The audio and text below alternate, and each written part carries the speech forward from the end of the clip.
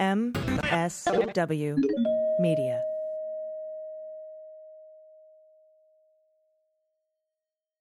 Thanks to Thrive Cosmetics for supporting the Daily Beans. Get luxury, high-performance cosmetics that highlight your best features. For every purchase, Thrive Cosmetics donates to help women thrive.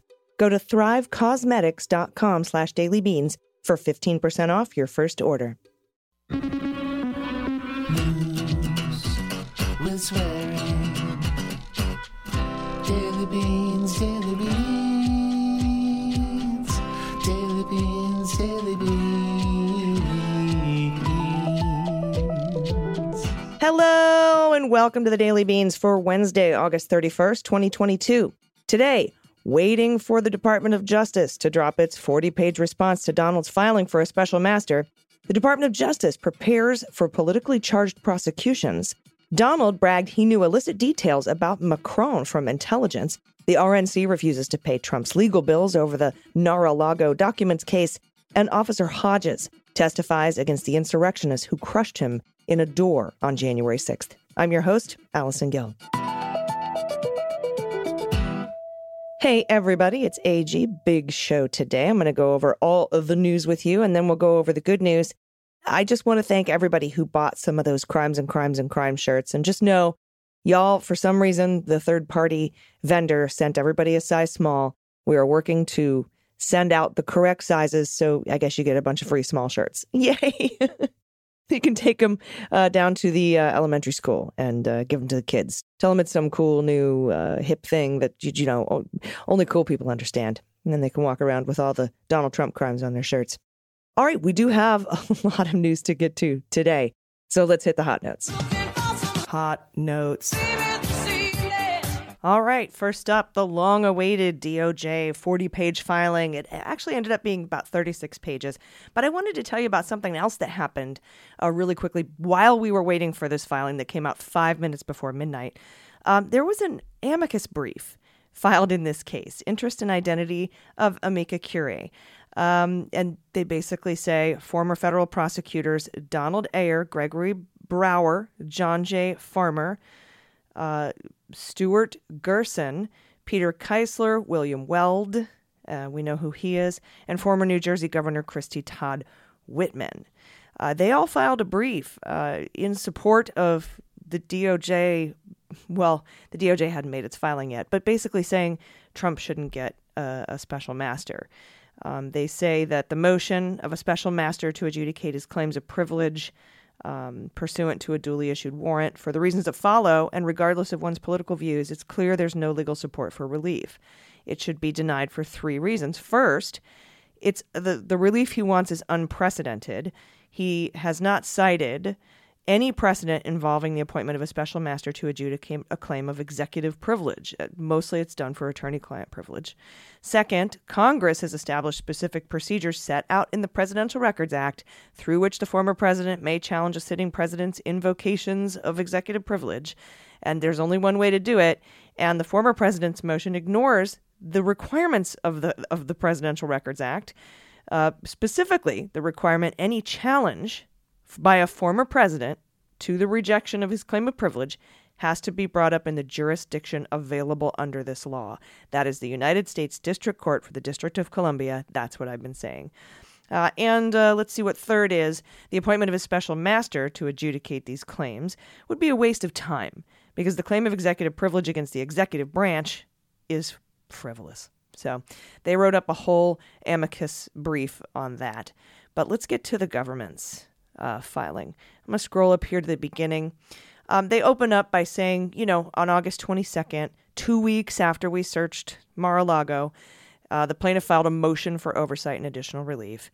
In his motion, he wanted, among other things, that the court appoint a special master, the government return to plaintiff certain property, and the following day, the court ordered the plaintiff to file a supplement answering questions like, what are you doing here? What is this for? Do you want injunctive relief? Whatever.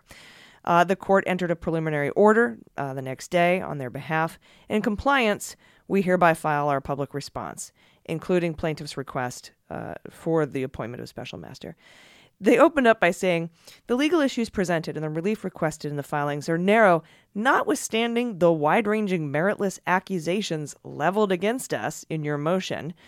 Your filings present 3 issues: whether the plaintiff is currently entitled to the return of any property, to injunctive relief, and to the appointment of a special master. Not only does plaintiff lack standing to raise these claims at this juncture, but even if his claims were properly raised, plaintiff would not be entitled to the relief he seeks.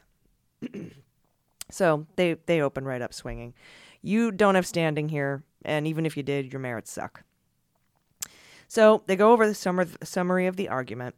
They want a special master.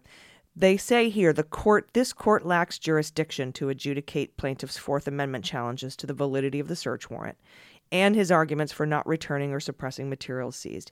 For those reasons and others, y'all have shown no basis for the court to grant injunctive relief. Plaintiff is not likely going to succeed on the merits. He will suffer no injury, let alone irreparable injury, and the harms to the government and the public would far outweigh any benefit to Donald. They also put a little footnote in here saying, you also wanted a more detailed receipt of the property seized. The court ordered to file it under seal. We did. We gave a more detailed report. We filed it today under seal. Although the receipt of property already provided you a copy of this at the time of the search, it was sufficient under Federal Criminal Procedure 41. We are prepared, given the extraordinary circumstances, to unseal the more detailed receipt and provide it immediately to the plaintiff. So they're willing to unseal that receipt. That's important and cool to note. So they go on to say, even if you have jurisdiction to entertain Donald's claims, Judge, appointment of a special master is unnecessary. It would harm important government interests, including national security. It's disfavored in a case such as this. It's always done for attorney-client privilege. This is executive privilege, and he doesn't have any executive privilege standing. They go through the factual background, and it starts to get really interesting here. They go through the timeline, most of which we know because of these uncovered letters from the National Archives that Trump appointee or Trump associate, not appointee, but Trump associate John Solomon's been releasing. National Archives, upon observing what it was missing presidential records from Trump. They attempted to obtain the missing records voluntarily, and they talk about going throughout 2021 and all the letters. They say, observing that 15 boxes contained highly classified records, NARA sent a referral to the Department of Justice. So they got those 15 boxes in January. They saw a bunch of highly classified documents in them, made a referral to the Department of Justice, and it was the executive branch advising an executive branch giving stuff to members of the executive branch. So this Trump, the incumbent President Biden has control over executive privilege. And so the National Archives said, Donald, we're sending this to the FBI. Donald said, no, wait, please wait until the end of April. I don't want it. I don't want you to do that. And they said, look, a couple of weeks went by. And the White House counsel said to the National Archivist, you make the call. And the National Archivist said, this isn't even close. The acting archivist advised counsel of the former president, there are important national security interests in the FBI and others in the intelligence community for getting access to these materials, these 15 boxes. According to National Archives, among the materials, 100 documents with classification markings comprising more than 700 pages. Some include the highest levels of classification. Accordingly, we're seeking immediate access to these materials so to facilitate the necessary assessment that needs to be conducted within the executive branch. These are executive branch duties. The president has a duty, the intelligence community has a duty to do a risk assessment, and the Department of Justice has a duty to investigate this. So that's the executive privilege that belongs to Biden. He gets to decide. Biden said, National Archivist, you decide, and the archivist made the call. It had already been 30 days anyway, which is what he gets under the Presidential Records Act to file to contest, I guess, the National Archives handing it over to the FBI. But in a May 10 response, the National Archives rejected his requests because National Archives noted that significant time, 4 weeks, had elapsed. Second, National Archives stated Trump could not assert executive privilege to prevent others within the executive branch from reviewing the documents, calling the decision not a close one. Remember, we've talked about that. So The FBI gets the boxes, they review them, and they find national security implications of their improper storage. So they finally get the 15 boxes, and they put that in here between May 16 and 2020. Finally obtaining the boxes. FBI agents conducted a preliminary review, and this is where we find out there's 184 unique documents bearing classification markings. This is where we found out about Humint and Sigint and Orcon and Noforn and all that stuff that I talked about in earlier episodes. After obtaining the evidence indicating the additional classified records remained on the premises. Okay, so we have evidence that after we got those boxes, there were more classified records. We sought their return through the issuance of a grand jury subpoena. So Trump has been saying, you just surprised me by raiding my private home. We were cooperating.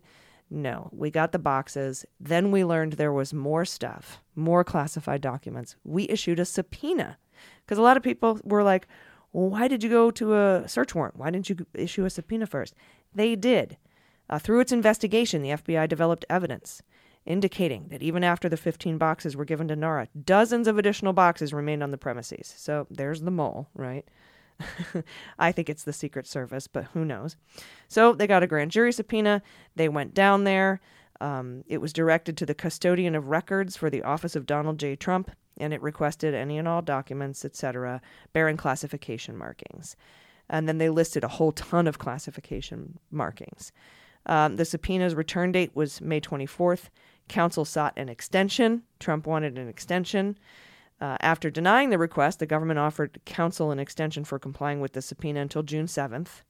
And then they went down on June 3rd. Counsel for the former president contacted DOJ on the evening of June 2nd and said the FBI agents meet him at the following day to pick up the responsive documents. In response to the subpoena, counsel for the former president provided a limited number of documents accompanied by a certificate, a certification that all responsive documents were produced. Because in that subpoena, we need you to do a thorough search, find all remaining classified documents, wrap them up, and give them to us. And this is what's on page 9, and this is pretty amazing. They produced a single red-weld envelope, double-wrapped in tape, containing the documents. The individual present as the custodian records produced and provided the signed certification letter, and it stated the following, in part, based on the information that's been provided to me, I am authorized to certify, on behalf of the office of Donald J. Trump, the following. A diligent search was conducted, of the boxes that were moved from the White House to Florida. The search was conducted after receipt of the subpoena in order to locate any and all documents that are responsive to the subpoena. Any and all responsive documents accompany this certification, and no copy, written notation or reproduction of any kind was retained as to any responsive document. I swear or affirm it's true and correct to the best of my knowledge. So whoever wrote this, Bob or Corcoran, is now a witness, and they should withdraw as counsel and get a lawyer. But what's also interesting is when they were on the premises, they had said that there were no other records stored in any private office space or any other location. All available boxes were searched, and the former president's counsel explicitly prohibited government personnel from opening or looking inside any of the boxes that remained in the storage room, giving no opportunity for the government to confirm that no documents with classification markings remained. They wouldn't let them. Probably said, you don't have a warrant. So they went and got one, right?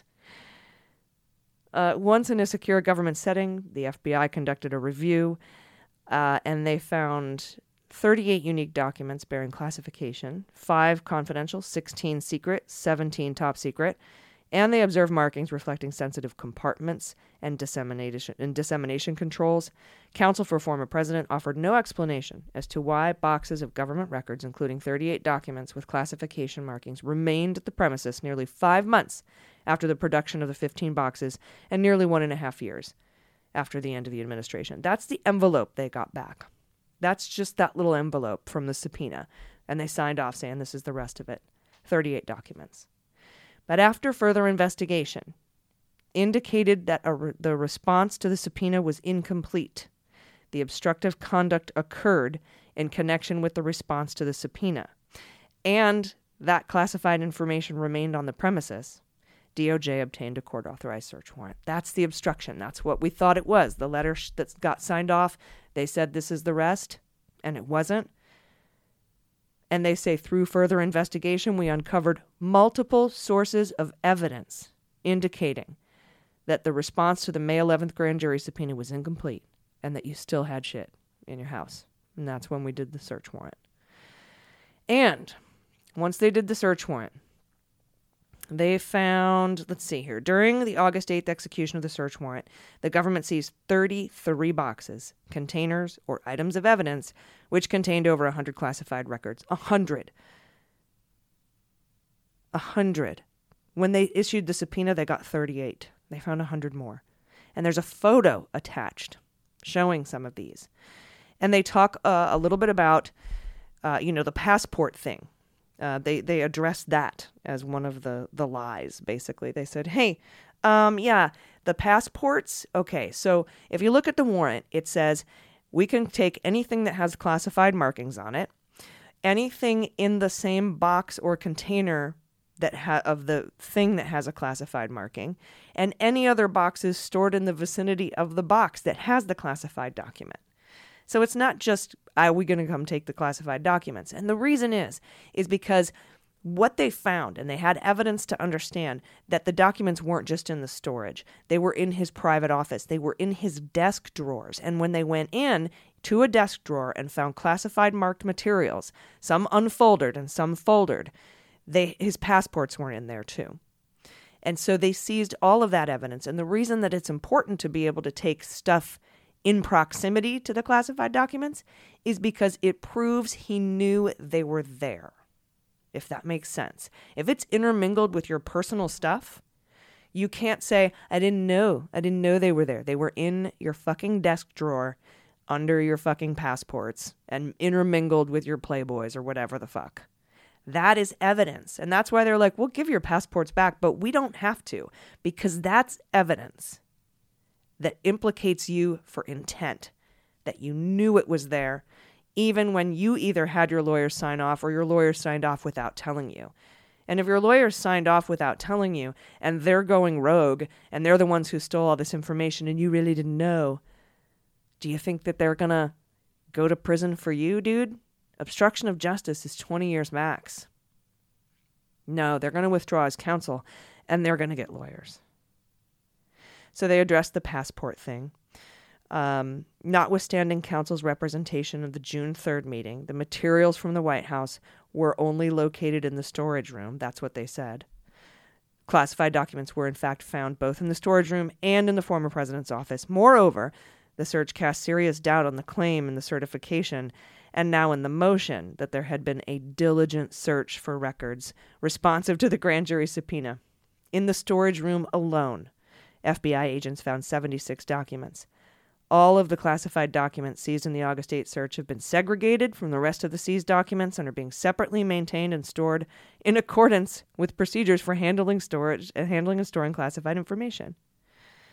That the FBI, in a matter of hours, recovered twice as many documents with classification markings as the diligent search, in quotes, that the former president's counsel and other representatives had weeks to perform, calls into serious question the representations made in the June 3rd certification and casts doubt on the extent of the cooperation in this matter. The privilege review team has completed its work. So we had an on-site privilege review team. They did the privilege review. You don't need that. So you don't need a special master. They also talk about the plaintiff lacking standing to seek judicial oversight in relation to any presidential records. Plaintiff asked for a special master. He asserted the requested relief is necessary to ensure we can properly evaluate and avail myself of the important protections of Rule 41 of the Federal Rules of Criminal Procedure, particularly to the ability to move for the return of seized property under Rule 41G. That's what a special master does, right? They go through, they look for privileged stuff, and they return it shit to you. But in order for an owner of property to invoke Rule 41, he must show that he has possessory interest in the property seized. You have to prove that you own this shit. You do not. So a special master is moot. Even though aside from the fact you filed it 2 weeks too late, aside from the fact this court has no jurisdiction, and aside from the fact you don't have standing because you can't assert executive privilege, you don't own this. Why go through it to see what we give back? You don't get any of it back. And all of the other stuff seized that was touching it and that was around it, that's fucking evidence. We get to keep that too. We'll give you your passports back though, because we're nice. And then we did find, our privilege team found a couple of papers that aren't classified that are attorney-client privilege, communications with a lawyer. We'll give those back too. We don't want those. We don't give a fuck about those. So plaintiff has no property interest, so he's not going to win on the merits. He's not entitled to the return of property or to injunctive relief. The thing I would just explain, he's not entitled to return of property. As far as injunctive relief, he seeks a preliminary injunction prohibiting us from continuing to review the materials. That's wholly unwarranted. A party seeking preliminary injunction must establish, 1, it has substantial likelihood of success on the merits. You do not. 2, irreparable injury will be suffered unless the injunction issues. Also not true. 3, the threatened injury to the movement outweighs whatever damage the proposed injunction may cause the opposing party. And it certainly does not, because they need those materials to conduct a risk assessment for national security and to help them in an ongoing investigation. Both executive branch duties, right? Both executive branch duties. And so, no, our need for this is way more important than any damage that you might face. If issued, the injunction would not be adverse to the public interest. Also, doesn't really pass that test either. So if we scroll through, there's so much in here. As to the third requisite for injunctive relief, threatened injury to the movement, I just went over these a second ago, far outweighed by the damage the proposed injunction may cause to the government. So this is what I was telling you about. They need it to do this risk review. DOJ is in the midst of an ongoing criminal investigation pertaining to potential violations of the Espionage Act, as well as obstruction of justice and unlawful concealment and removal of government records. The intelligence community is also reviewing the seized documents to assess the potential risk to national security that would result if these materials were disclosed while they were unlawfully stored at the premises. An injunction barring any further review of these documents would therefore not only hinder ongoing criminal investigations, but would also thwart entirely an ongoing and sensitive review of risk to national security. So no, we need it more than you. Even if the former president had standing, which he doesn't, the appointment of a special master would be unnecessary and would interfere with legitimate government interests. So we went over that. Federal Rule of Civil Procedure 53 counsels against appointment of special masters in circumstances such as these. Reference to Master Rule 53 is to be the exception and not the rule. They say in this procedural posture, a special master can be appointed without the party's consent only to address pretrial and post-trial matters that cannot be effectively and timely addressed. We're in the pre-indictment stage here, guys. Appointment of a special master is neither necessary nor appropriate to address executive privilege in this case. And they make a very good argument there.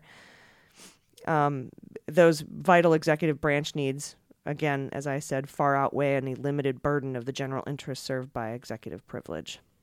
So even if you had executive privilege, we need it more. And we're also the executive branch, and we hold the executive privilege. A former president cannot successfully assert executive privilege against the executive branch in its performance of executive functions. That's just a great, great statement. And it pretty much speaks for itself, but they do a lot of case law here. They do say the framework set forth in the Presidential Records Act and its implementing regulations provide for the assertion of privileges by a former president, including executive privilege. And normally these battles are done by, if Congress wants something, then you step in and claim executive privilege, even if you're the former executive. You probably can't do it, but you have a stronger case than if it's the executive that you're trying to keep it from. And then they debunk all the lawsuits, all the case law that they cited in their filing. Even if a former president could, in some circumstances, assert executive privilege against the executive branch, no such assertion would be valid here. They say the executive branch is reviewing records at issue in furtherance of two core executive functions, again, investigations and risk assessment. Access to the records is essential to the performance of those functions. Those vital executive branch interests far outweigh any burden on the institutional interests of privilege. particularly where, as here, the former president has not even attempted to establish any particularized harm from the review. You didn't even say why you're mad about it. Then they cite U.S. v. Nixon, which I figured they would. We'll probably talk about that, Andrew and I, on next week's cleanup on aisle 45. And the executive branch's review here also serves another compelling interest that was not at issue in Nixon. The records at issue include sensitive, highly classified documents. And again, that explains the intelligence community's need for a risk assessment. Appointment of a special master to review the materials for a claim of executive privilege would be inconsistent with the principles of equity. That's also a very good argument. The government has an urgent interest to continue the review, both for the purposes of its criminal investigation and to assess potential national security risks by improper storage. Appointment of a special master would undoubtedly delay both processes, including because a special master would likely need to obtain a security clearance and specific authorization from relevant entities within the intelligence community to review particularly sensitive materials. And third, the appointment of a special master for purposes of reviewing executive privilege claims is not necessary to protect any personal rights belonging to the former president. This case does not involve the search of an attorney's office, and attorney-client privilege issues presented are not complex, voluminous, or novel. Oh, I fucking love it. It's like, you're not a lawyer, and this isn't new. Okay, this isn't our first go-around. We don't need a special master, like in the case of Rudy's 18 phones and 8,000 boxes, or Michael Cohen's special master. Those are lawyers. So, everything that they write from a lawyer's point of view could have the potential of attorney-client privilege. But they don't even bring up attorney-client privilege. Trump doesn't in his filing. He's just talking about executive. And they had a privilege team on site, a privilege review team, a taint team, as we call them. The court should not appoint a special master, but if it does, here's the final page. Here's our requirements. First, the court should direct the parties to confer and submit a joint list of candidates by September 7th, a week from now, if you do this. Second, special master should be required to submit an affidavit concerning any potential basis for disqualification before this court issues its appointment order. Third, the court should specify the following duties and impose the following limitations. The special master should be limited to assessing the plaintiff's claims of attorney-client privilege over the set of potentially privileged documents identified by the privilege review team. So they're like, you can't have any of the... Here's what you can go through. You can go through what our privilege team pulled out, and you can look at those. If the special master must be permitted to review classified documents, in order to avoid unnecessary delay, the special master should already possess a top-secret SCI security clearance.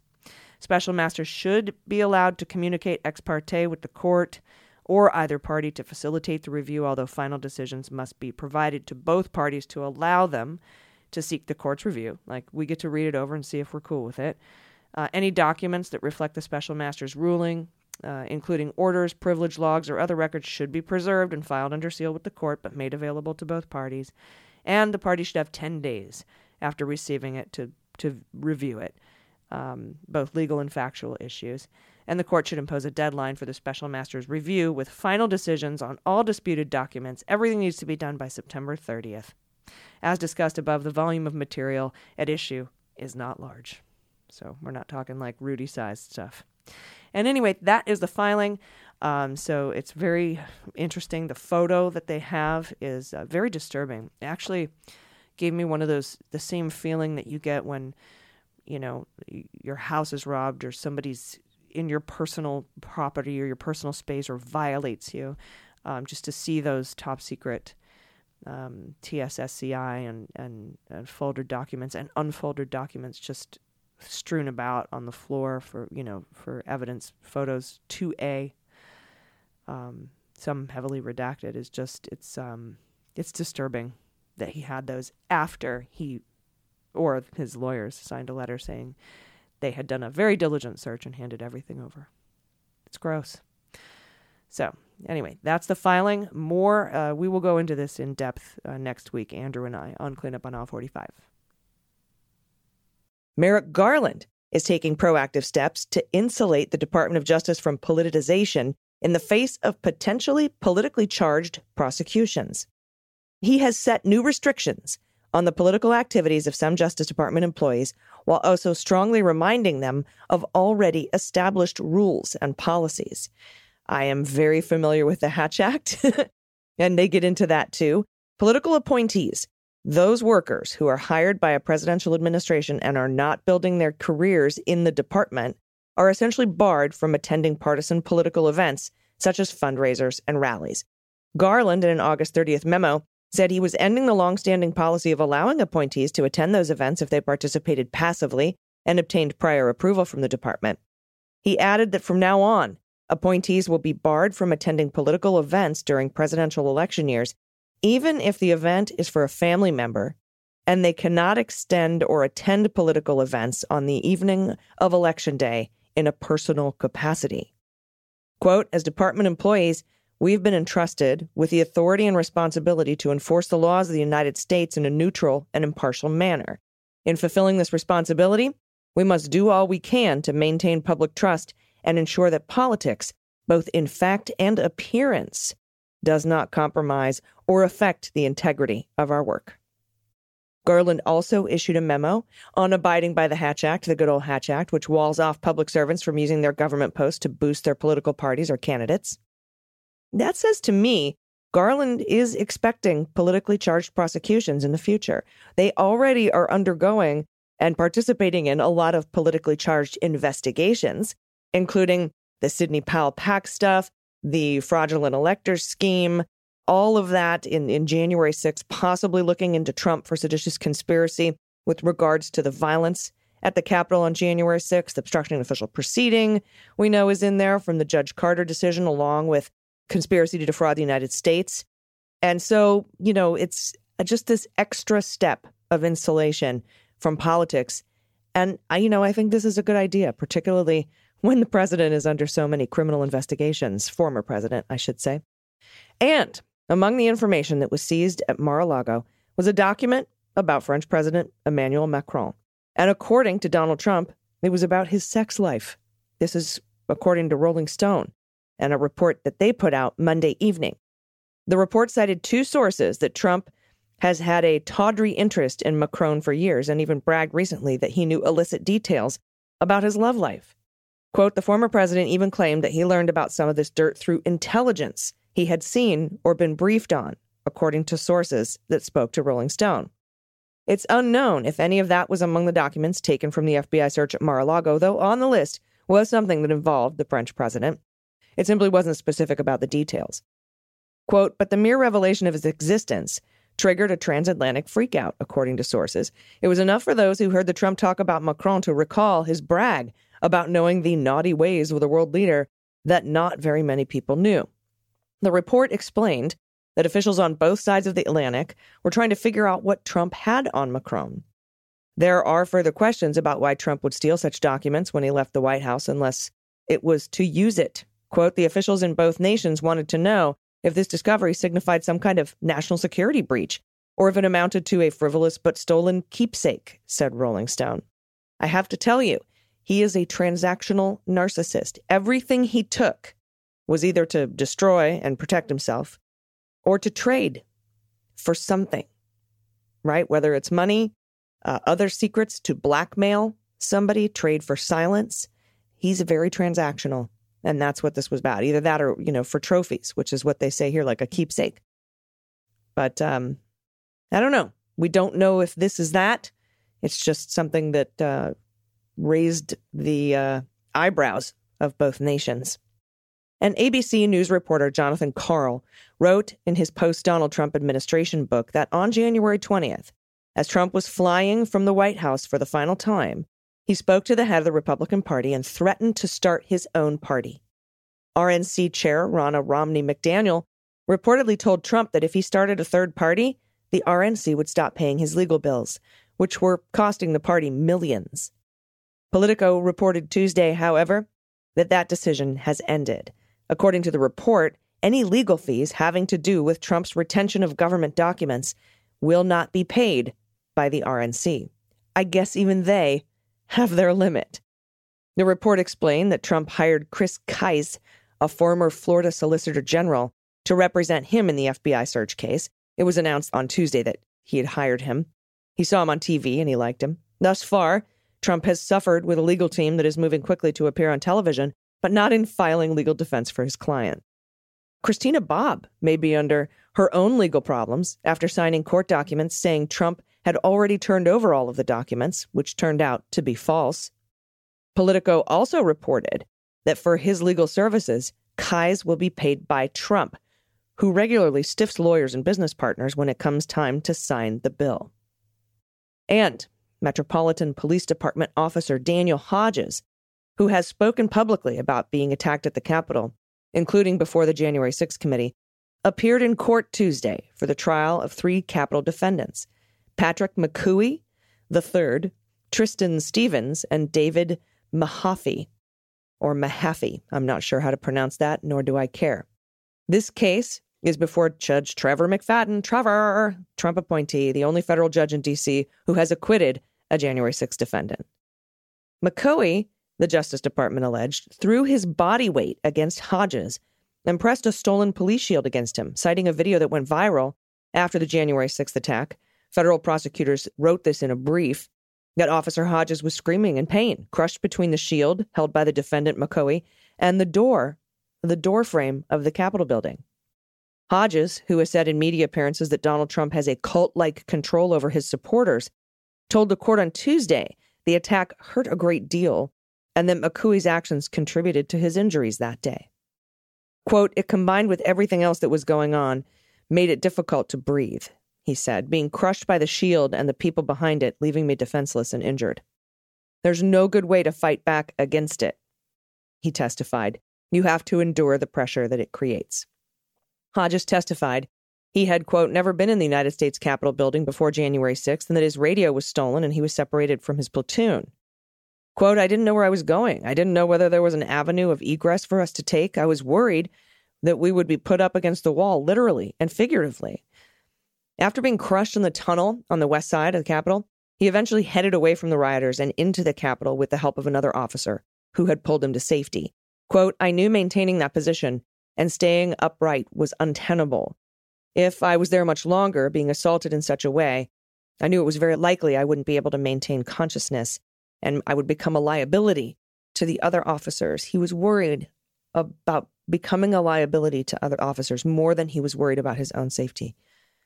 Hodges said he felt relief, but also a little embarrassment that he had to be pulled back so soon after coming under attack and having another rioter rip his gas mask off, saying he had wanted to return as soon as possible to the battle. The government showed images of Hodges' swollen hand, his bleeding bottom lip, and Hodges also testified he had a contusion on the top of his head after the attack. Assistant U.S. Attorney Kimberly Pascal, one of the federal prosecutors in the case, wielded a police shield during the trial, illustrating how, she said, McCooey used it against Hodges and the police line. McCooey, Hodges said, was among the January 6 rioters who were attempting to get police officers to stand down during the attack. Quote, "He was trying to get us to surrender and join them," he said. McCooey's co-defendants, Stevens and Mahaffey, have also been charged in connection to the attack on police in the tunnel on January 6th.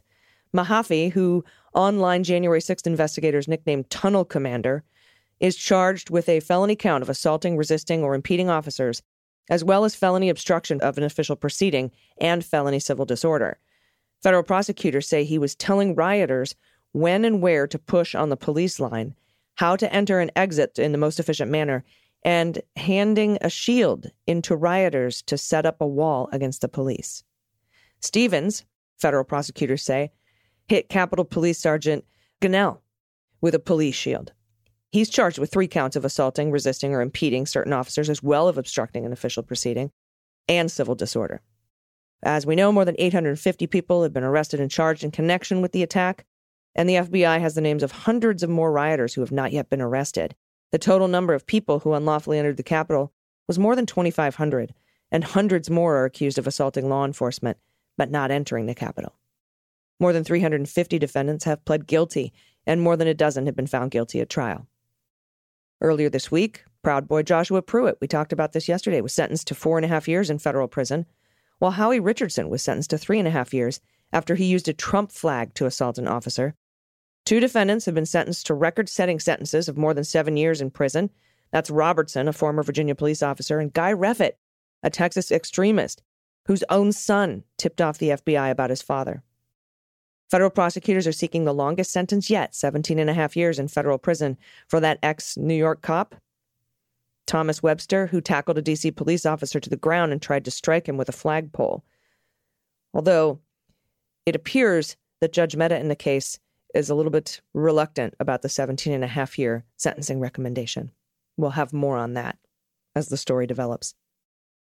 All right, everybody, please, we're going to take a quick break, and then we'll be right back with the good news. Stay with us. After these messages, we'll be right back. Hey, everybody, it's AG. I absolutely love Thrive Cosmetics. It's all I use now. They make high-performance beauty and skincare products made with clean, skin-loving ingredients. They are planet-friendly. They have a bunch of goodwill in the community, and just their stuff is so great. No parabens, no sulfates, no phthalates. Their products are certified 100% vegan, 100% cruelty-free. It's an amazing company. And one of my favorites, of course, is their famous Liquid Lash Extensions Mascara. It is a best-selling product. It has over 20,000 5-star reviews, including one from me. It's easy to see why. It lasts all day. It doesn't clump. It doesn't smudge. It doesn't flake, and it doesn't run.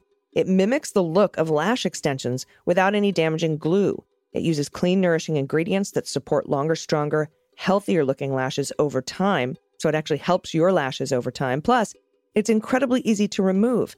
The tubing formula slides right off with warm water and a washcloth. You don't even need soap.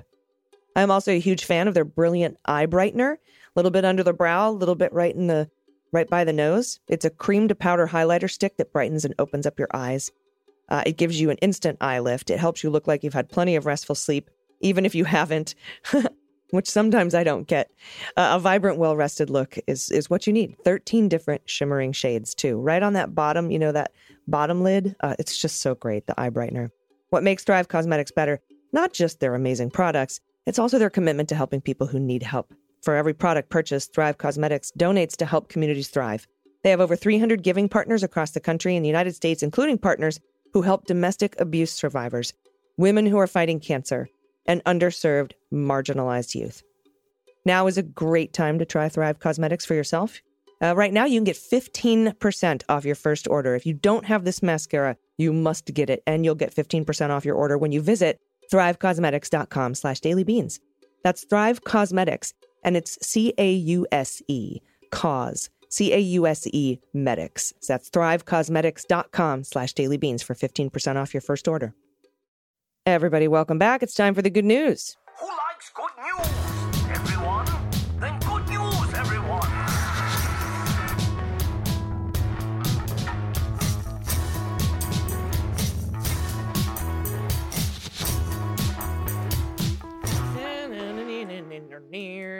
Good news, good news. And if you have any good news, confessions, corrections, idioms of the world, idiots of the Senate, misheard song lyrics, whoopee stories, lovey stories, adoptable pets in your area, you want to play What the Mutt? I love that game. Send us everything you have. Send it all to dailybeanspod.com and click on contact. First up, a little housekeeping. Good news, bad news about the t-shirts. So many people have bought them. So much money going to the How We Win Fund to help Democrats in the midterms. Bad news. For some reason, the third-party vendor sent everybody a size small. We are working on fixing that. We will send you out the correct size. And I guess you just get to keep those small shirts for free. You're welcome. Just put them on, like I said yesterday, put them on your dog, put them on your mutt, and send me the photos. That's what I want. All right, first up from Yashu. Pronouns he and him. This is yesterday. Remember, Yashu wrote in yesterday. We didn't get the pictures. He says, hi, AG. Sorry, those photos never sent properly. Hopefully this time they work. I'm also including a picture of Bedrock, our last kitty acquisition. That belly is not a trap. Oh, you can rub the belly. He's the only cat I've had that likes belly rubs. Also, this weekend, my wife reminded me of an old shit kids say.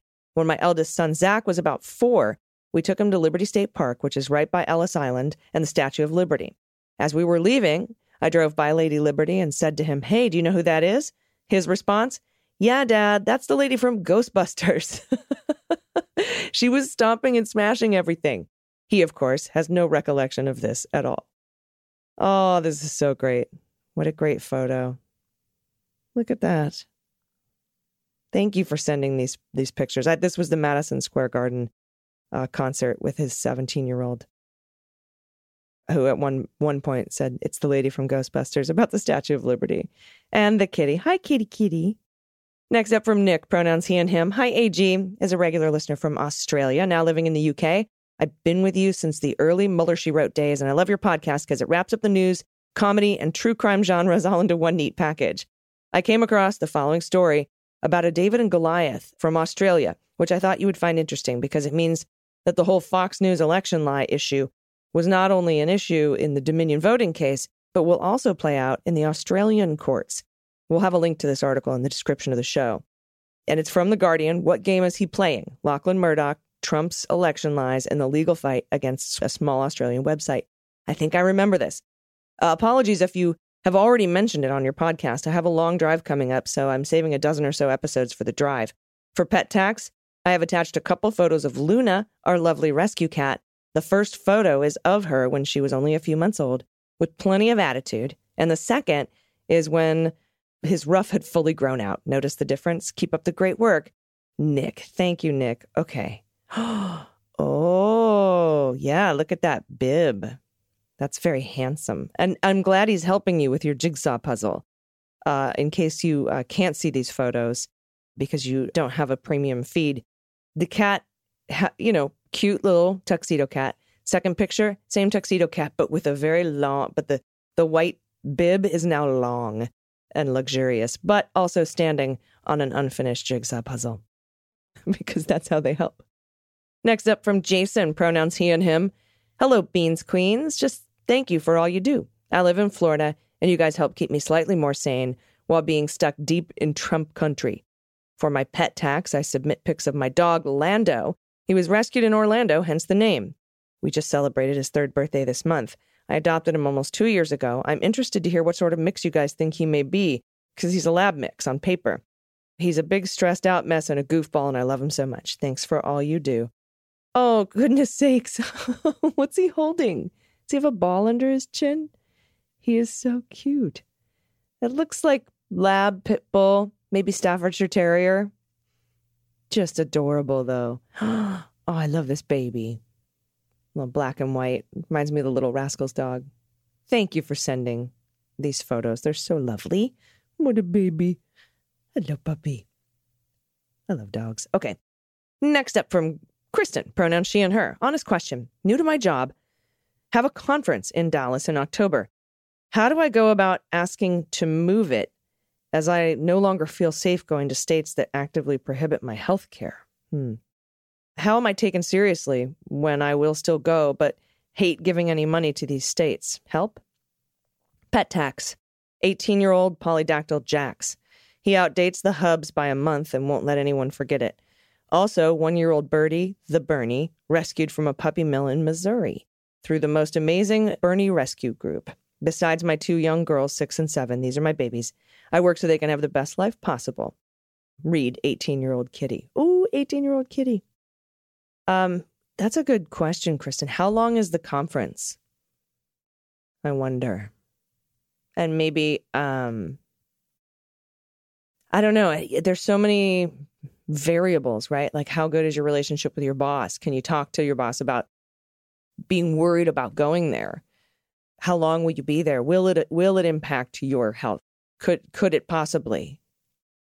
Maybe just state your case that, you're concerned about your business, the company that you work for spending money on these states. I guess it really depends on whether or not you're willing to risk your job, how much of a dick your boss is, or, if they'll take it constructively and not hold it against you like they do that to us as women sometimes. I don't know. I need more information.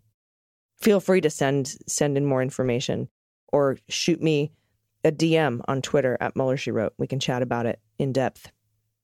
I'm always like, just, speak your mind, but that can also cost you your job. And some people can't afford to lose their jobs. So stuff has to be weighed, right? Look at these babies. Oh, the dog. Is that a Bernese mountain dog, water dog? So amazing. Let's see, 18 years old for this kitty with the thumbs. I have to tell you, I want to cuddle with a dog. I'm so glad. Yeah, Bernie. Oh, it's a Bernie. That's a Bernese Mountain Dog. Right. You rescued from a puppy mill in Missouri. I wonder how big. How big is the Bernie? He's got a great blep. They're just such beautiful dogs. They're so docile, and they think they're tiny. We had a Pyrenees, kind of close in breed. The love seat was his chair. He took up the whole thing. You couldn't sit on there if he was on there. But he would try to come and just sit on your lap if you were up there before he was. He thought he was tiny. He was just a sweetheart. All right, next up from Connor, pronouns he and him. Good news, my fellow democracy defenders. My brother-in-law, Matt Chappelle, is running as state senator here in Rhode Island, District 11. Bristol, Portsmouth, Rhode Island is very blue. Anyway, so no concern that it goes red, but I want to promote him because he's great. He's a great candidate. He's exactly the type of caring, hardworking, and logical person that needs to be serving in our government. Local races matter. Yes, they do. He is currently a young local attorney who is heavily involved with the community and wants to help defend democracy on the front lines.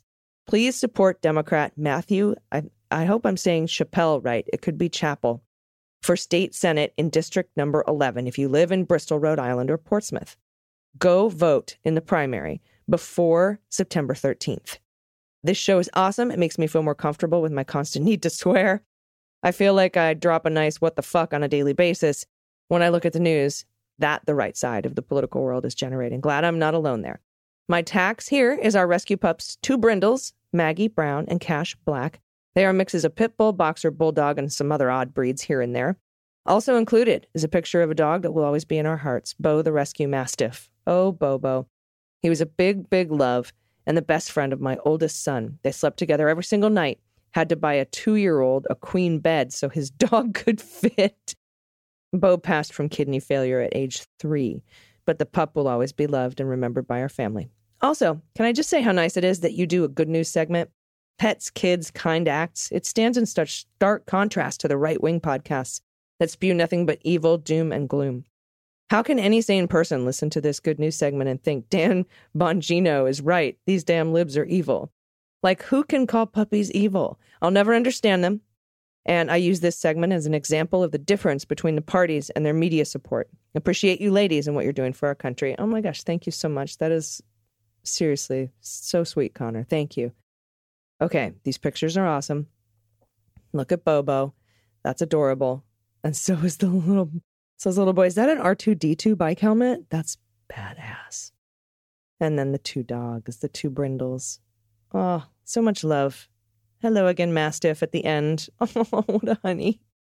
Oh my gosh, thank you for sending these in. Everybody, thank you for sending in your good news stories. It really does set us apart from the right-wing fascists that take up the airwaves and just, people just feed on that hate and anger, and it's awful. So I'm very glad that you're here. I'm very glad that you're listening. We also have an episode of Clean Up on Aisle 45 out today. We go into some of the Lindsay and NARALago filings in depth. And, so check that out, Andrew and I. It's pretty fun. And I'll be back tomorrow with more beans.